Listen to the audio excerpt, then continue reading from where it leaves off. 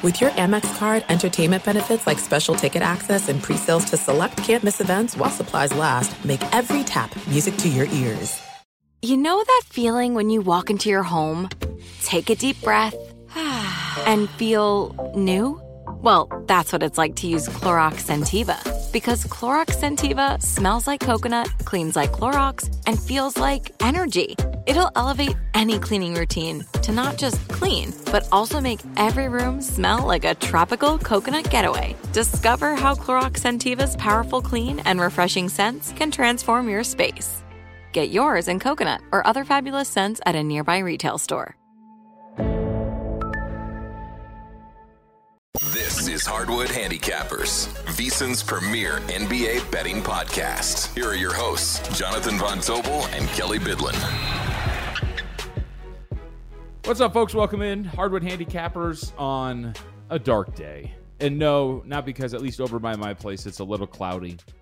No, I don't even know what I was going to say after that, because the NBA Finals are over. The NBA regular season was great. The finals and the postseason were awesome, but it's all over, Kelly. It's in the rearview mirror, and we are now officially in the off season. How you feeling, buddy? You look tired. Yeah, you haven't been doing anything today. What's going on with you? I'm a little tired. NBA golf. It's been back and forth. I'm not gonna lie, JVT. Just like I said yesterday, I'm going to enjoy the next few days of not having to think about NBA every single day. But then I guarantee you, sometime this weekend, I'm going to be like, I miss the NBA. But you know what? You know what's so great about the NBA? And we're not even to that point in the podcast yet. But the NBA offseason is the greatest reality TV show that's out there. I love it. I love all the rumors. I love all the gossip. I love all the reports, as silly as you think they are or not. I love tracking it all summer long, and before you know it, the NFL season started, and then about a week, 2 weeks later, it feels like the NBA is right back in action. That's right. I will not be what's the word I'm looking for? Lucky that I'm actually, for those who, I look a little preview for anybody listening today. Tomorrow, I'll be coming out with a look at the NBA Futures Board in written word, if you will. You can check that out up at the website of VSiN.com. Day after, so for Thursday, we'll have our next version of the intelligence report for the NBA draft as we get ready for that. So that'll be good. We'll talk a little bit about that intelligence out there. Some of the rumors abound when it comes to the NBA draft. Because Shams Charania had a little bit of a report that I thought was very interesting. It should kind of shake up the market a little bit, but ultimately nothing came of it. But we focus on last night. Denver Nuggets get the win. The Denver Nuggets end up winning in 5 over the Miami Heat, in a game that probably set basketball back probably about 15 years. Some of the old heads are probably watching that and going, this is the way it should be. 94-89, the fastest game of the series. I know there were some on Twitter like, this is a slog. Like, it's actually the quickest game we've seen in the series so far. 95 total possessions, but ugly offense, ugly from the perimeter. We don't spend a lot of time here because it's all over. But Kelly, any initial thoughts, any takeaways? What's the first thing you think of when you think of the Denver Nuggets winning the championship? The first thing I think of is how much me and you, or at least I myself, texted you a lot of that crap last night, and then I'm realizing that we did an entire 2-hour show this morning, and we never really talked about that. Of just how horrible of a basketball game it was. Yes. Really, it was.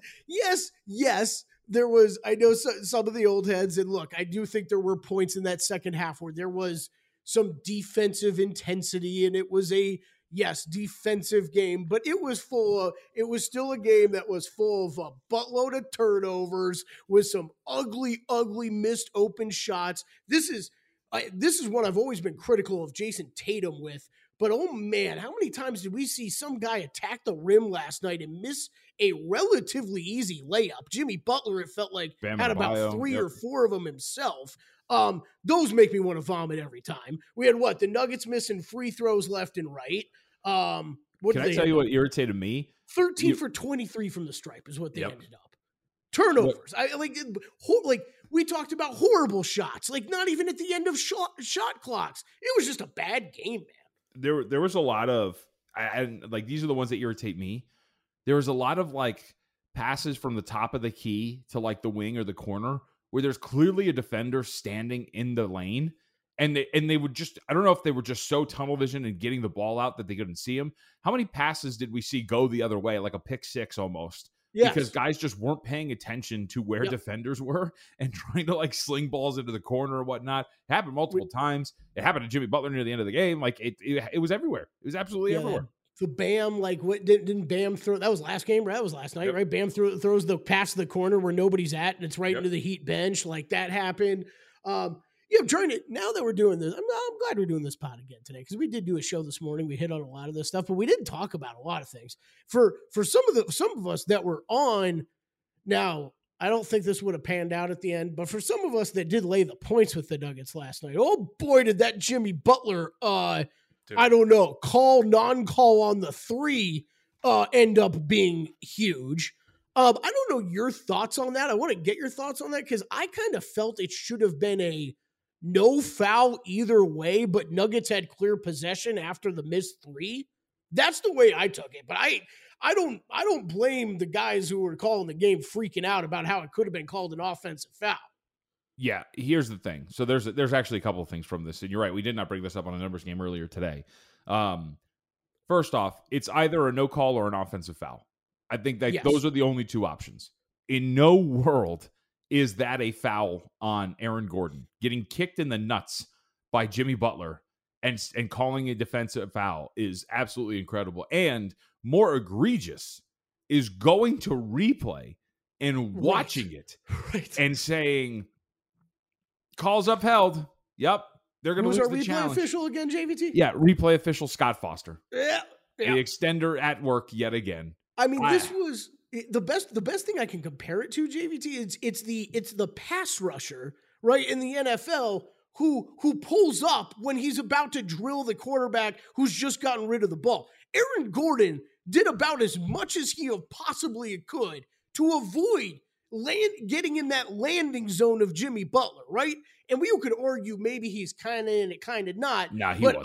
But I would say he wasn't, and I'd argue right back that Jimmy Butler definitely flailed on that kick.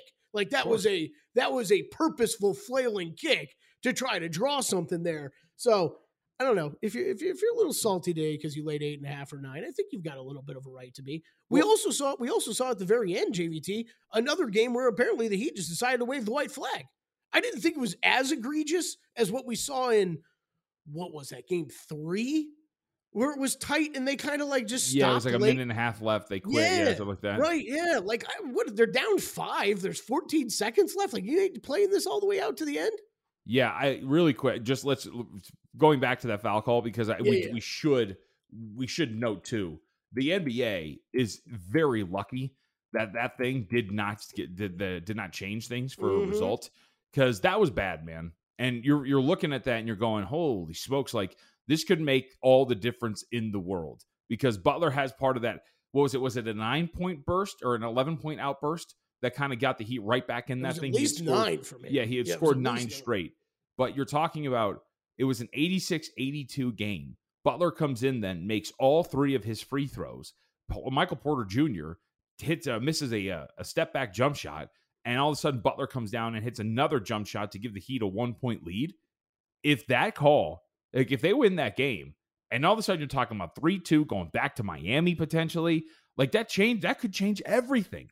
And to your point about the example of the replay in the NFL, like the sack, it's more egregious because it's like saying that, plus the officials have the power to go back after a challenge to look at it and go, nope, sorry, still can't overturn it. That was insanity. The fact that it was upheld. I'm not beating the table for that thing to get flipped into an offensive foul, but the fact that thing gets upheld is insane to me. Insane. They're lucky that thing did not change the game. No, totally. Because like you're kind of hinting at. I mean, who knows? This goes back to Miami. Miami wins, holds serve at home, and then you're all of a sudden in a game 7, like because of a call, essentially one call. That would have been incredible. I did think I was trying to give the officials a little bit more gray area than what the with the broadcast crew was last night, because they were all about the offensive foul. I'm with you. I thought it should have been a no foul either way, but Jamal Murray clearly got the rebound, so it should have been Nuggets basketball going the other way. Partially because the Nuggets clearly got the ball, made me think it was okay too, right? We're like, I don't think you need to call an offensive foul. Fine. Just call it nothing. We got possession, roll it back, Denver ball.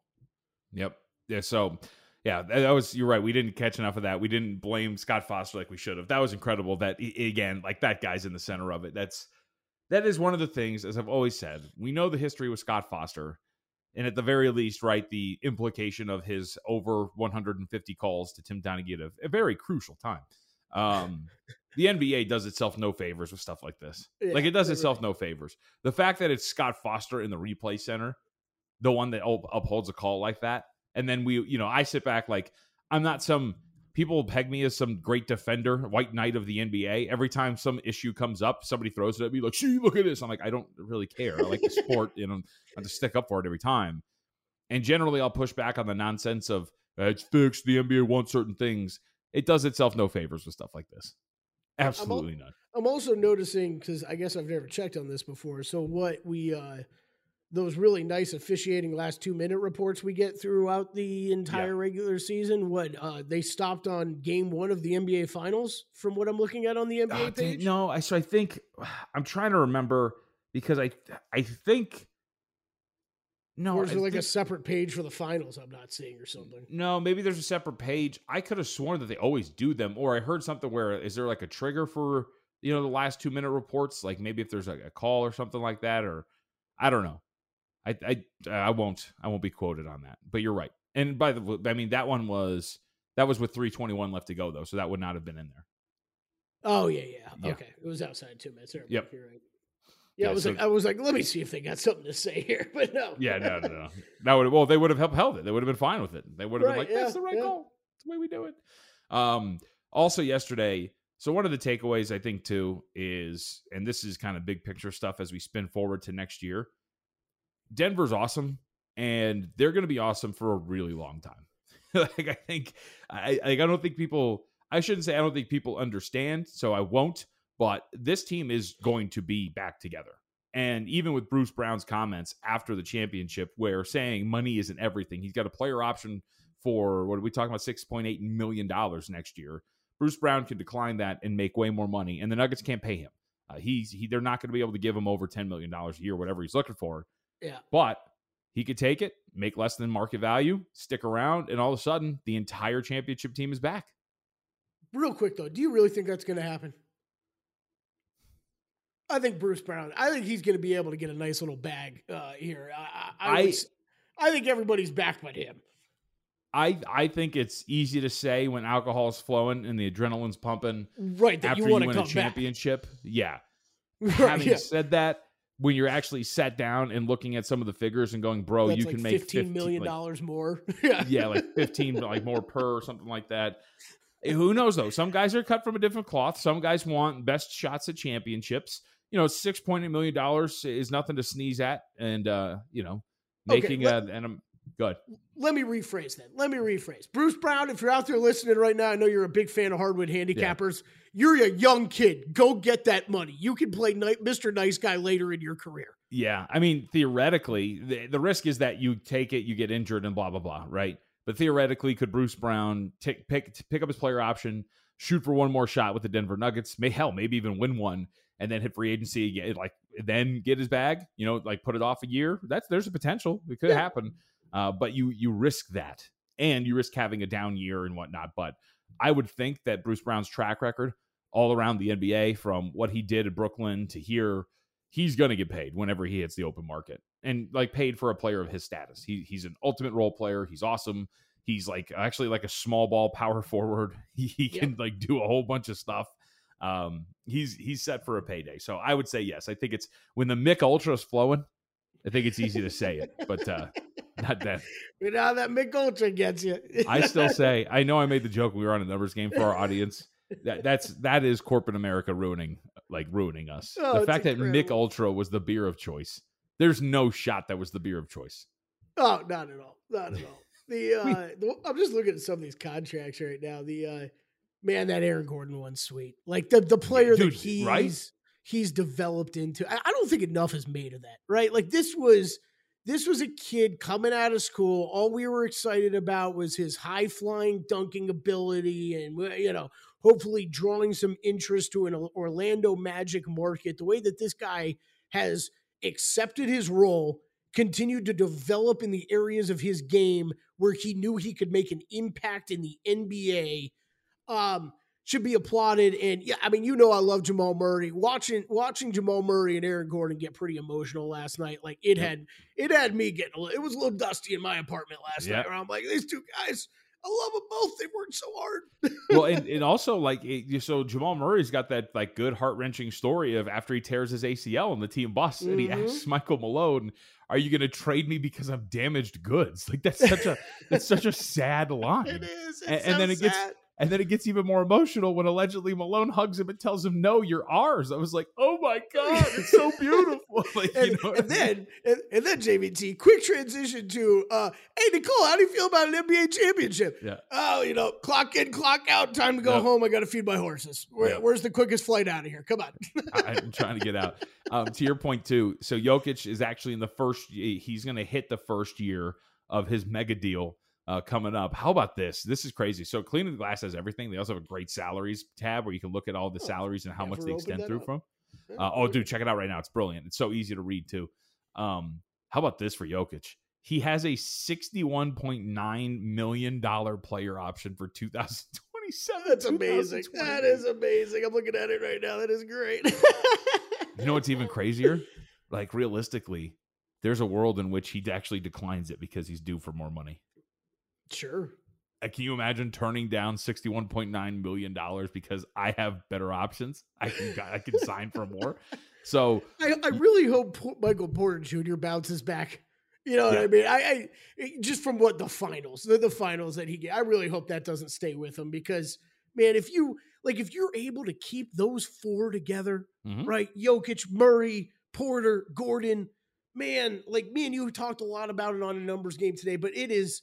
I'm such a believer in the kind of roster construction that Denver has, right? Where you've got your two stars, and of course it helps to have arguably the best basketball player on the planet, but like you have your two stars, you've got a few, not like, I think it's insulting to call them role players when you talk about Michael Porter Jr. and Aaron Gordon, right? But then like you get the specialists like KCP and Bruce Brown, like you need 8 deep, of really quality basketball players. And that's what they have right now. And like you're talking about, there's really not much to think that this team is going to change all that much heading into next year. Meanwhile, the rest of I'm not saying that they're going to be definitely the team that wins Western Conference next year, but the teams that are going to compete with them need to make some pretty drastic changes to their rosters this offseason, in my opinion. Yep, Jokic, Murray, Porter, Aaron Gordon, and we'll say those four at least, all together on the books through 2024, 2025. That's the last year of Jamal Murray's current deal. Yeah. More than likely, he's one of their franchise cornerstones. He's going to sign, so you can expect that to extend out. Even guys like Kentavious Caldwell-Pope, I was going to say, he signed. Yep, he signed through 2023, 2024. He's got a player option for 24, 25. Which with that kind of money, like that's a great contract to have. Like that's a player that you're going to use. Oh, for sure. And like for KCP, I mean, who knows? I mean, $15.4 million in a third year is not terrible. Like, so he'll probably take that player option, you would think, when it comes for the last year of it. And as we know, Christian Brown, obviously a rookie, they've got him for a while at very cheap. And do you have to clean up your rotations and get some depth for the regular season by the time the offseason comes around? Sure. But the core of what this team is going to be available. And that's going to be good for a team that is in a Western Conference that right now, I think they look like the clear-cut best team. Even with the Phoenix Suns returning intact with whatever they're going to do, I think that Denver is the best team in the Western Conference. They should go off as Western Conference favorites, and I think NBA title favorites. But as I made the bet with you while we were talking about it on the air, I would bet dollars to donuts that I don't think they're going to go off as like the 6th choice, but I'm willing to bet that they're not the favorite to win the NBA title once the regular season comes around, because the hype will be too strong on some team that makes some sort of move. Yeah, I agree. So I guess the only player they're really going to be missing is the amazing Reggie Jackson performance they got this year. Don't talk smack about Big Gov, all right? You know why they call him Big Government, right? No, why? Because he's always bailing you out, baby. Oh, there you go.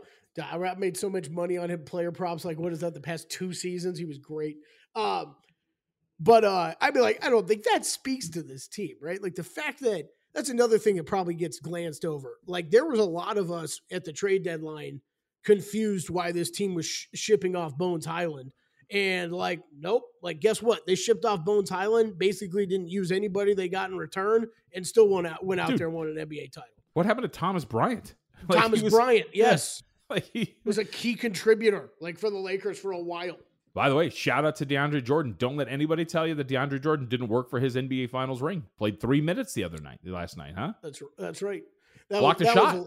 That was hilarious. What was it? I think they went right into zone when they yep. DeAndre was like so obvious. DeAndre Jordan's like, I have no idea what to do. Like yep. I have no idea. Like I could hang out here in the mid range, but everybody on this planet knows I'm not a threat.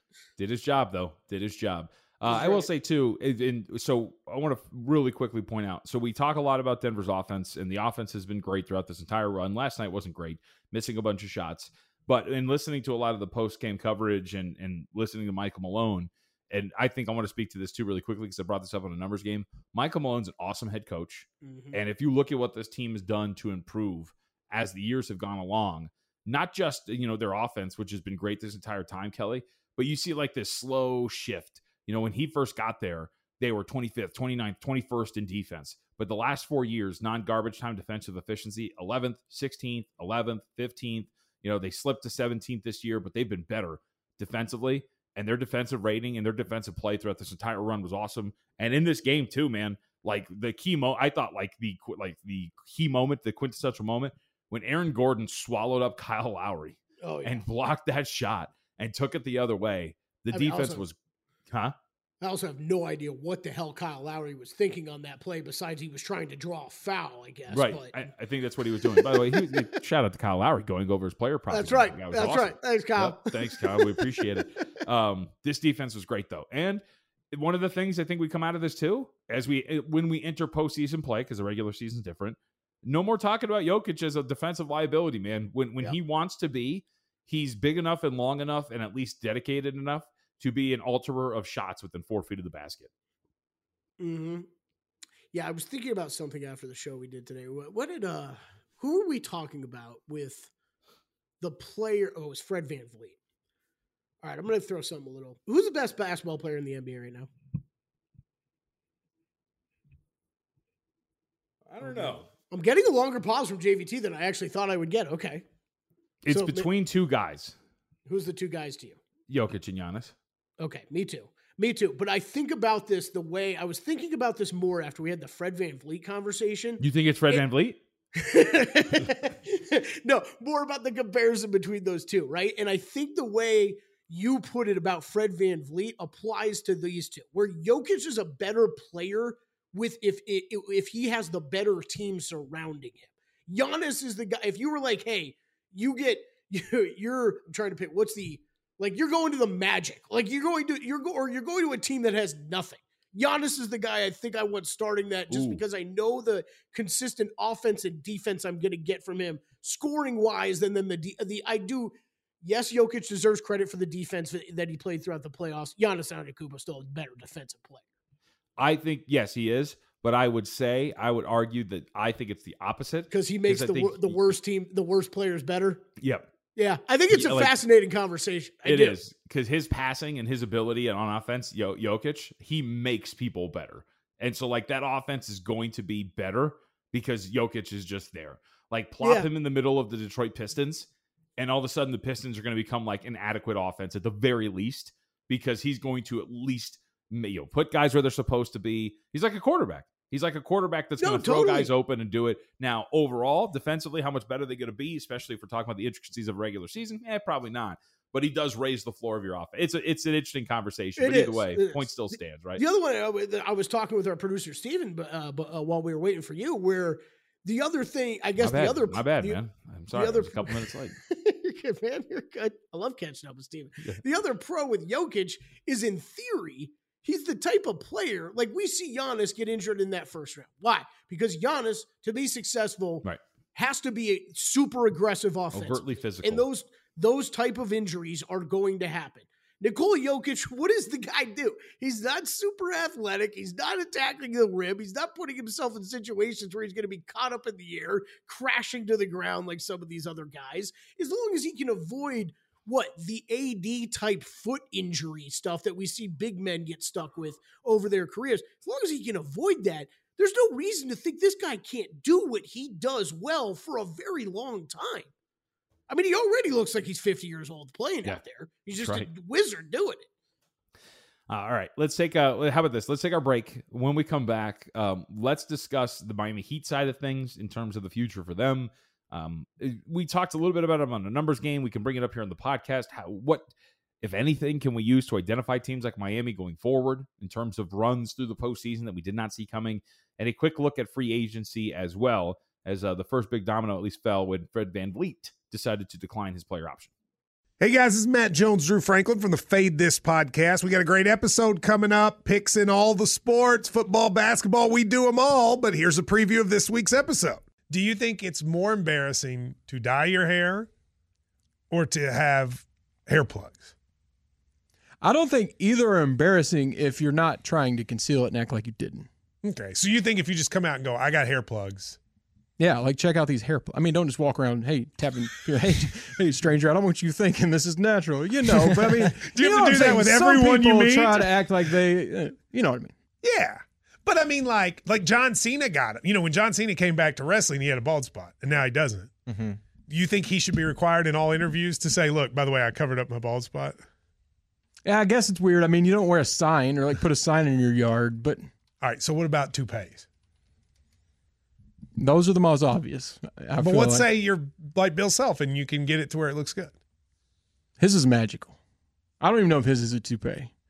It is. I think he went into the future and had a procedure we haven't even discovered yet. And this episode was brought to you in partnership with DraftKings. To hear more, listen and subscribe to Fade This on iHeartRadio or wherever you listen to podcasts.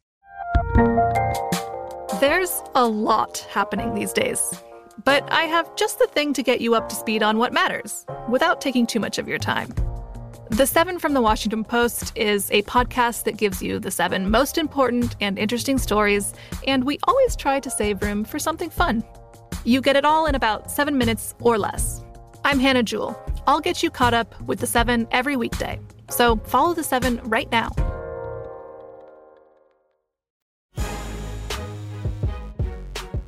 Kelly, what do we do now going forward with teams like the Miami Heat? Or not even teams like the Miami Heat, because we don't see them coming.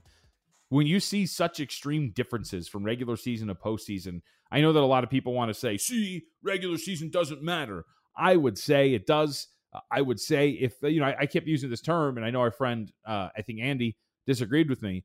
I kept saying as they get going further along that the real Miami Heat kept shining through the cracks and that they were there in plain sight. People didn't want to see them.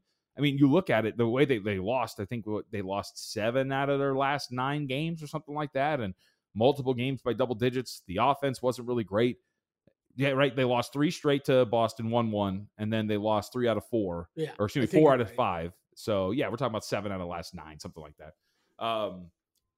The shooting was inconsistent. The offense was inconsistent. The defense was good, and that's exactly what they were in the regular season. Like, after a very big shooting performance against the Milwaukee Bucks, Miami started to really show who they were. So I would very much push back on the regular season doesn't matter, but they still made the run. So how do we parse this? What indicators do we look for? Like, what do you make of trying to identify the next Miami Heat? I think it's nearly impossible. I don't think that's. I don't mean that to be a cop-out answer. Everybody knows I've been betting pretty heavily against this team almost throughout the entirety of the playoffs. Gil pushes me on this a lot on a numbers game, bringing up the same kind of question. And look, yes, is there something to a playoff Jimmy Butler? Yes, there is. I think that there is. The Miami Heat have basically admitted at this point that, look, they don't want to have a bunch of guys taking a ton of games off during the regular season, but I think they pick and choose their moments of, when they're going full effort and when they're going to kind of back off a little bit during the regular season. So I think it lends to having some of your veteran guys fresher for the playoffs, like Jimmy Butler was until he got hurt. I mean, this is we probably haven't made enough of that. Jimmy Butler's not going to make enough of that. I'm sure we're going to get a report here in the next couple of days about whatever injury he's playing through. It's just not the same guy that we saw the past, 2 rounds from what we saw early in the playoffs. But look, you need a player like that. You need a coach like Erik Spoelstra, who I do really think we make a lot about Heat culture, but whatever, being able to get every ounce of effort and talent out of some of these players that nobody else saw anything in has to be respected. The fact that they build up enough confidence in these guys to actually show up in these big moments against superstars. There's something there within that organization that we cannot define. We cannot quantify or put a number on it. I would spin it back the other way, JVT. How many other teams out there, though, do you feel like there's really that kind of chemistry with and those kind of, that have that same kind of makeup, and there's a track record at this point too, right? Like this team has done this. I don't want to say with the drastic differences between regular season and postseason, but like, okay, the year before they were doing this with the same guys. You know what I mean? It's not like they went out and added some big superstar and they finished first in the East in the regular season last year. So, I know Tom Haberstroh, right? We talked to him probably a month ago at this point, and he made the case of 3-point shooting a year ago and what it is now. Maybe there's somewhere in between. I don't know if it's exactly that, but yeah, I think these type of players, they're going to keep running through. Unless they trade them all away for Damian Lillard, you're going to keep running through a lot of these role players, and you go with the hot hand, man. And that's what they've been doing for 4 years now, it feels like. Yeah, I think those are all really good points, especially about having a coach like Spoelstra, having a team that's been together. I think that always are going to be good indicators for somebody. And when I talk about like them being the regular season team, kind of showing through the cracks here, a regular season, for example, how about this? Like this is eerily similar. Regular season Miami Heat, offensive rating 112.3, defensive rating 112.8, net rating negative 0.5. Miami Heat after the Milwaukee Bucks series, 112.2, 111.2, and a net rating of +1. That's almost right in line with what they were as a team. Regular season, Miami Heat shot 34.8% from 3. Postseason, Miami Heat after the Milwaukee Bucks series shot 36% from 3. This is so. When you see that, and that's why when I make this comment, I think overall your points are all right. Like, hey, look, man, it's a team that was really good the season before, that got hot, knew each other, drew the right matchups. I mean, it's not taking away from anything to say that Milwaukee, Giannis got hurt immediately in that series. When you look at the Knicks series, matched up very well with them, and against, took advantage of the Boston Celtics. Like, again, the Celtics deserve to be criticized for their struggles in clutch minutes, and that came up in a really big way. But I think when you actually realistically look at this run from Miami, I think not you, Kelly, but like anybody out there who is trying to give us crap about, or anybody crap about Vegas, giving Vegas crap about, you never knew, you were wrong, you can't, to use Bomani Jones' term, you can't conceptualize, what this Miami Heat team is. I just read you off the numbers. After they beat Milwaukee, they were the regular season Miami Heat. Like, they were exactly what we thought they were going to be. I think there's also something to like, okay, the Heat, they deserve so much credit, but also when's the last time they've won a title, right? Like it's go back to when they had superstar players. I understand they've made the finals. I understand they've made the Eastern Conference finals regularly, but the last time you took home a trophy, it did involve LeBron James. So, I don't know. I just don't think. I think this is a team that you can continue year in and year out to see these wild fluctuations from them, as long as the current makeup kind of stays together. But now that I'm looking everywhere else at every other team in the NBA, and I've mentally crossed off every single other team. I don't think there is another team in the NBA that you think that you could watch play poorly in the regular season, and before the playoffs start, you would be willing to put money down on them to win an NBA title or to win a conference at a super long number and actually feel confident in it like you could with the Miami Heat. And here's the thing, because the Heat culture stuff was real going into the play-in. And then the masses watched them get their skulls just absolutely drubbed off the floor by the Atlanta Hawks. And that quieted down real quick.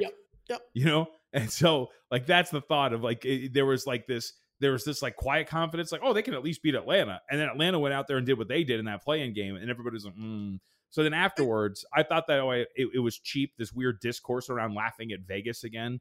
And as I've said before on this podcast, I've said it to you, I do think a lot of the dunking on Vegas and whatnot is tied a lot to anti-analytics and not wanting to dive into math and numbers and all that kind of stuff, i.e. the Boston Celtics, Miami Heat, ESPN BPI number. A lot of people want to push back on that. So I think that's part of it too. But I think you're right. It's like let's stop acting like we're looking around and going, what's going on with this Heat team? You got to be mispriced. Like they were destroyed in the play-in, needed a 12-0 run to get back into the playoffs.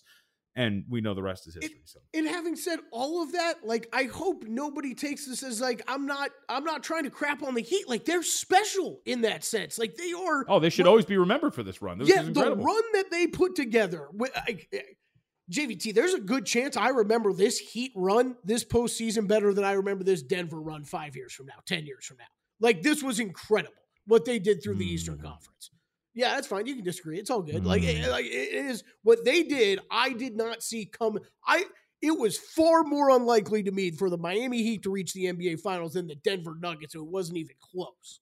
Kelly, Denver hater as usual. Interesting. No. Typical East Coast. Because here's the other thing I'm going to put. Here's the other thing I'm going to turn around. Everybody wants to talk about Heat culture. What about Denver culture? What about the fact that you did ship off Bones Highland in the middle of the season? A guy who, a year ago, 2 years ago, was a constant contributor off your bench, right? That everybody seemingly crushed this team for making that trade. And I know there was all the reports of the inner turmoil and everything going on, but isn't that culture? Isn't that Denver saying, hey, our team's going to function better if everybody's on the same page? Well, culture. How about this? One of the player development guys, it was funny. Did you listen to the Brian Windhorst, Zach Lowe post-game pod for last night? So they've been doing them like from the floor. And so yesterday they're doing it after the celebration and all that stuff. And some guy who allegedly doesn't drink, sounding very happy, who worked in the front office for the Denver Nuggets, came up on set and was like, like all happy. It was like one of their lead scout guys, whatever. And so they're talking to him, and Windhorst had a great bit where he's like, I think his name was Mike. So let's just say for now it's Mike because I don't remember his name. So, hey, Mike, Nikola Jokic, nice draft pick. Hey, Mike, Jamal Murray, nice draft pick. Hey, Mike, Michael Porter, nice draft pick. Hey, Mike, Christian Brown, nice draft pick. So, like, to your point about culture, like, this team was homegrown, man. They were built. Yes. They scouted, they drafted, they developed, and they went through it the hard way. And can I say really quickly, this is why I think the people who were like, blow it up, trade Jaylen Brown, the Celtics, the thought that the Celtics are not a successful franchise to me is insanity, right? Yeah. Which is why I yelled at Josh Applebaum a couple of weeks ago on Patrick's show, because they kept saying this thing's not working when they've been to the Eastern Conference Finals 3 out of 4 years and been to the NBA Finals at least once. This is why you don't give up, because what if they figure it out next year? And what if all of a sudden you're on the precipice of 2 or 3 titles because you stuck it through? It is easy to give up, but this is a thing that's been building since 2015. This team's been building since 2015. And here we are in 2023, same head coach, same core, and they are winning. Like that's why I think that you stick with continuity as opposed to just trying to blow it up, man. Yep. Yeah, and look, I think you could kind of put both the teams, both the Heat and the Nuggets, in similar situations with that, where, look, we went over the Nuggets roster and some of the contracts they have, right? Okay, their biggest, like, of course you're always looking to get better, but like for them, it's just keep doing what you've been doing, right? You draft the right people, would develop them right. Like, it's worked so far since 2015. Like you just said, it's been working pretty dang good since then. So why would you change anything different? And if from the Miami side, it's similar but different, right? You've basically done that already with some very, very players that nobody thought had any talent, that you've actually turned them into attractive pieces, possibly worth trading to acquire a superstar, right? So it's all homegrown stuff, man. And I think it's a nod to both cultures. As much as we want to talk about Miami, I think you got to talk about Denver's too. So let's spin this forward as we officially step off into next year. Miami's culture is great, but it sounds like it's time to take a shot on somebody again here. And the guy that is being tied to them is obviously Damian Lillard. And Brian Windhorst brought up a great point on the Zach Lowe post-game thing again, where post-draft, I think it's Miami's going to have access to, they think it's their 2030 first-round draft pick. So, again, they're going to have another asset to be able to ship off, another future asset. Yeah. Those future assets, people are going to be like, why does it matter? That's too far. No, those future assets matter because you have no idea what those teams are going to be, but that's the value of it. They could be terrible down the road there. And the trade can't technically happen until after the draft, right? Yep. It's like July, right? Yep. So you're going to have another access to a pick and all that kind of stuff. It does seem that the smoke is really starting to build over there in Portland, that Damian Lillard is on the way out, and he should be. I've made my feelings clear on that he should. I don't think I'd be surprised if the smoke settles, we go into the new year, and Damian Lillard is the newest member of Heat culture, and it's Damian Lillard, Jimmy Butler, and Bam Adebayo all trying to do something to win a championship. Yep. And I will be the most obnoxious Heat fan on the planet if that's the case. That is, if you're Miami, you have to, right? Like, you have to put out the full court press on this. Well, okay. There's him, or can I throw out? Sorry to cut you off. It's him or Bradley Beal. Those are the two guys that I think that right now you're putting a full court press on their teams to go and get. I'm just laughing because I don't want Bradley Beal. Bradley Beal like Bradley Beal joining Russell Westbrook, and I think Damian Lillard would be third of this group. But oh my God, it's every offseason. I feel like we've talked about these guys going to the Miami Heat for the past 8 years. Yeah. It's just incredible. But I think it's twofold. It's yes, it's time to make a move after what you saw this postseason. Go out there, try to get that big star. It's worth giving up some of these smaller pieces for, but it's something else too, JVT. Like, I've never believed that, and they really haven't done it. Jimmy Butler was kind of that guy, but not fully. I don't think you would consider him a Dame level acquisition, right? Right. And I just don't believe that the Godfather's leaving this game without one last legit chance at winning an NBA title. And this year had to have broken a piece of his heart, right? So let's go out and acquire someone big and get this done already. You've made it to 2 out of the last 4 NBA finals. Yes. And you've got nothing to show for it. Like, that's, and again, I would say nothing. I wouldn't say nothing, but for them, it's nothing, right? They won a championship. And by the way, both times you went to the NBA finals, it was pretty quick, right? The Lakers won in 5 or 6 that year. 6. Yeah. Okay. So, like, either way, like, you got beat up and you got chewed up and spit out. Like, that's the way this thing's going to go, man. Like, I think you're right. I think that this is the press. Like, let's do this. Call Portland. Tell them you have the 3rd overall pick. You don't want him. We have Tyler Hero. We have draft assets. Take them. Let's do this. Because I'm assuming Tyler Hero's got to be part of that package. Oh, I would think so. But and do you care that much? No. You know what I mean? Like, do you care that much? He's a good player. No, it's not that we don't care. Like, but yeah, like, I'm the core of Jimmy Butler, Damian Lillard, and Bam Adebayo for, like Tyler Hero and draft assets, and maybe some other, like Haywood Highsmith or Nikola Jovic, one of their young guys. Yeah, sure. Go. Yeah. It also speaks, though, too, man. You do wonder what this is going to look like for them. Because, again, like, one of my pushback thoughts on, like, trading for Damian Lillard, if you're like Boston, is what it's going to cost. That's going to be the interesting part, is what it's going to cost to go get him. Because this wasn't, like, the deepest team ever already. And Damian Lillard would raise your floor. Oh, but without again, doubt. But you'd be going back to bat with, again, like the Max Struses and Gabe Vincents of the world. And maybe you can retain them because both of them are off the books. And who knows how much they're going to make. Probably not that much. They're going to get pay raises, but they're probably going to be willing to come back, especially if they're going to get Lillard. It'd be pretty fascinating to see if that's going to be the case. Yeah. Yeah, it really is. The only thing I'm trying to put together, we teased it a little bit earlier, but the Shams report yesterday, right? Yeah. That the Pelicans are aggressively trying to move up to either the number 2 or the number 3 pick. And please correct me if I'm quoting any of this wrong, but I believe that's what it was. Aggressively trying to move up to the number 2 or 3 pick to acquire and to draft Scoot Henderson. Right. So the only thing that's a little, so what are we talking? We're talking about Portland possibly trading Damian Lillard and the 3rd overall draft pick. Like, I'm a little confused. You know what I mean? Like, what? That's why I think it's New Orleans is trying. I have no idea what's happening in Portland. I have no idea. Yeah, that's why I think that the report is that New Orleans is trying. Right. Not that Portland is necessarily shopping it, because I don't think, man. Again, I just keep saying it just doesn't make sense. If I'm from sitting a basketball here, standpoint, I completely agree. From a team building standpoint, it just doesn't make sense. Like, it just doesn't. And if I can see that from 20 miles away as a podcaster in Las Vegas, 20 miles, a lot more. Then the Trailblazers can see it too. The Trailblazers can see it too. And by the way, can I comment quickly? The part that really kills me though is it's Damian Lillard, right? It's like, dude, I've been wanting you to try to get out of there for years. Like, this is your time. Like, go. Yeah. I'll also comment quickly on the status of us as human beings.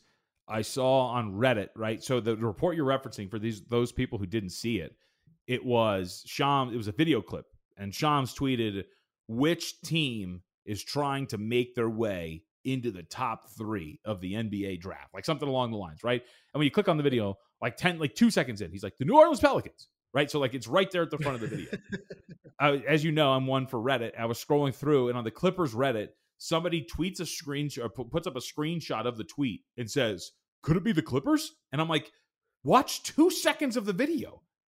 Like you can see who it is. Just watch 2 seconds of the video. What are we doing? You can't even laugh. You can't click on it and watch 2 seconds of it. Like, could it be us? No. The answer's right away at the front of the clip. No. So yeah, that's the other part that's throwing me off with this, especially with this news. So we really haven't. I'm just pulling up multiple draft markets right now. So we really haven't seen. So okay, number 2 pick. Okay, now I'm seeing it multiple places. What I was going to tell you. Okay, number 2 pick is only going heavier towards Brandon Miller. We are minus 230 at DraftKings right now.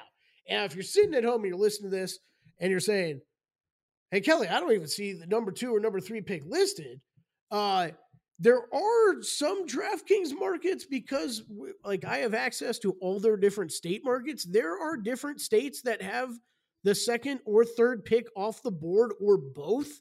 And there are some that have both posted. But the numbers are not, again, Brandon Miller minus 230 to go number 2. So even since this news has come out, he's becoming the bigger favorite to go number 2. So I don't know. I guess it's feeling like Scoot's pretty.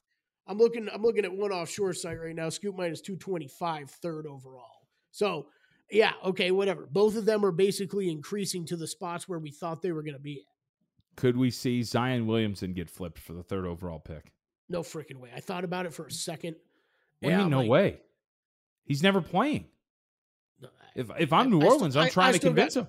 I still got too much belief in him. Man, Scoot Henderson with Brandon Ingram and all CJ McCollum.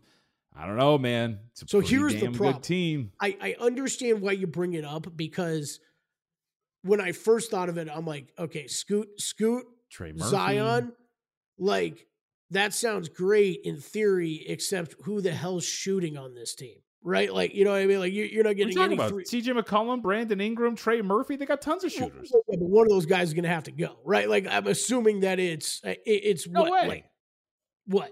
So it's Zion Williamson, and then I don't know, pick some 3rd overall pick. What are you trading away?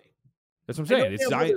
Their future assets, but Zion Williamson, draft assets, whatever.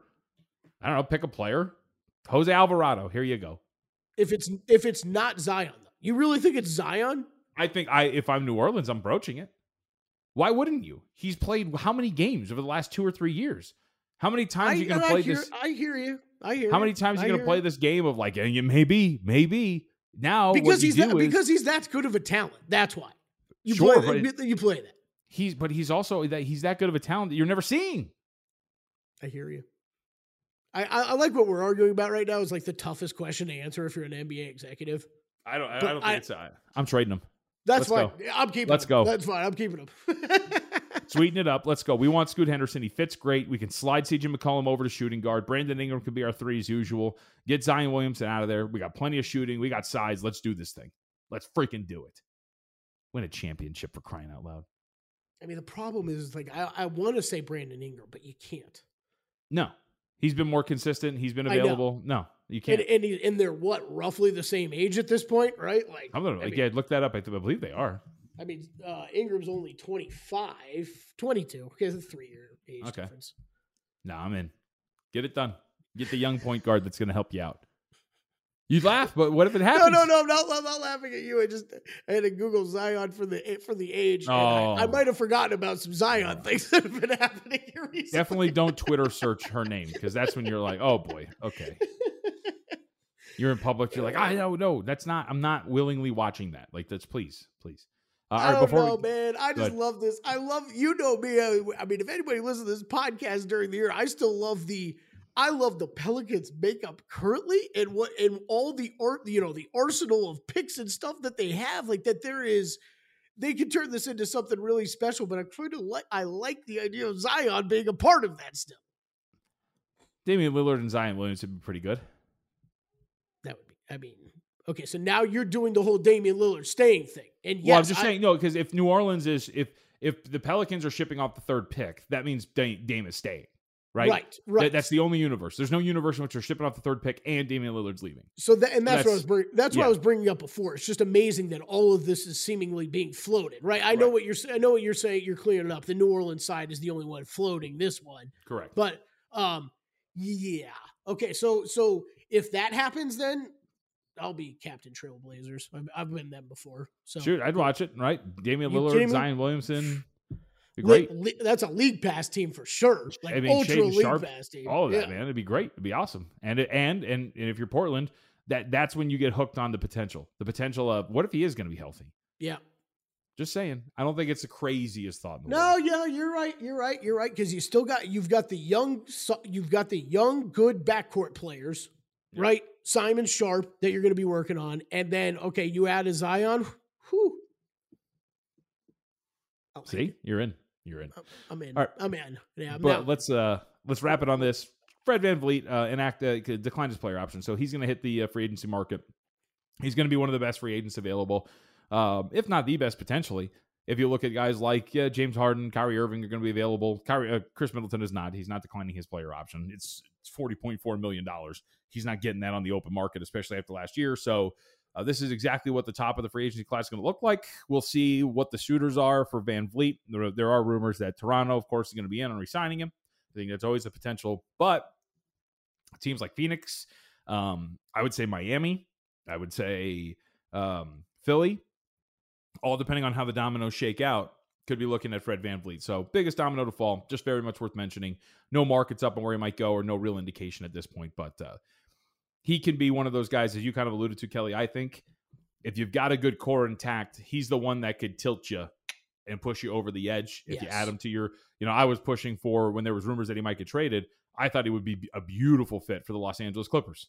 And I think that still would be the case. They're not going to get him, but just these teams that have a need at point guard that also have a ball-dominant player where the point guard will have to play off-ball quite a bit. Fred VanVleet fits that style perfectly. And Philly, Miami, and Phoenix could all use a guy like him. I mean, dude, the skill set he brings, I think, and we talked a lot about it on a numbers game, but it is, any contender, almost any contender, he makes them so much better. Because you're right, he's not... look, he can play true point for you. He can play off ball for you, but he's going to shoot the three well. He's going to play good defense. I love Fred VanVleet. I do see some odds somewhere around the world.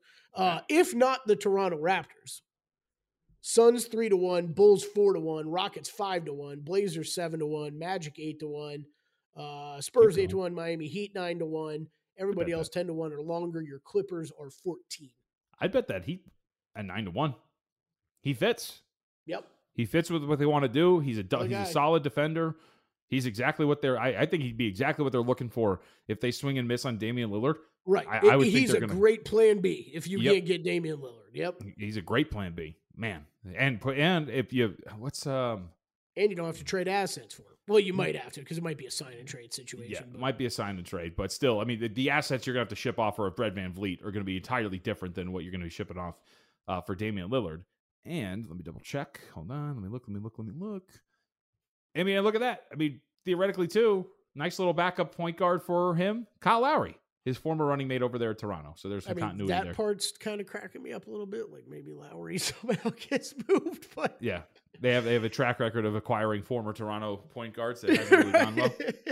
Yeah. Or I just really well off ball. I mean, I know he struggled the past few games, but Miami legend Gabe Vincent, as long as he's back in the fold, like he can't really lose minutes, so someone has to. Yep. Pretty fascinating. Yeah. $28 million next year. All right. So with that, Kelly, I think we bid adieu to the 2022-2023 NBA season, and we move on already. We do not rest. The 2023-2024 season is right around the corner, and we begin our coverage this week. Who are we going to have on later in the week? Talk a little NBA draft.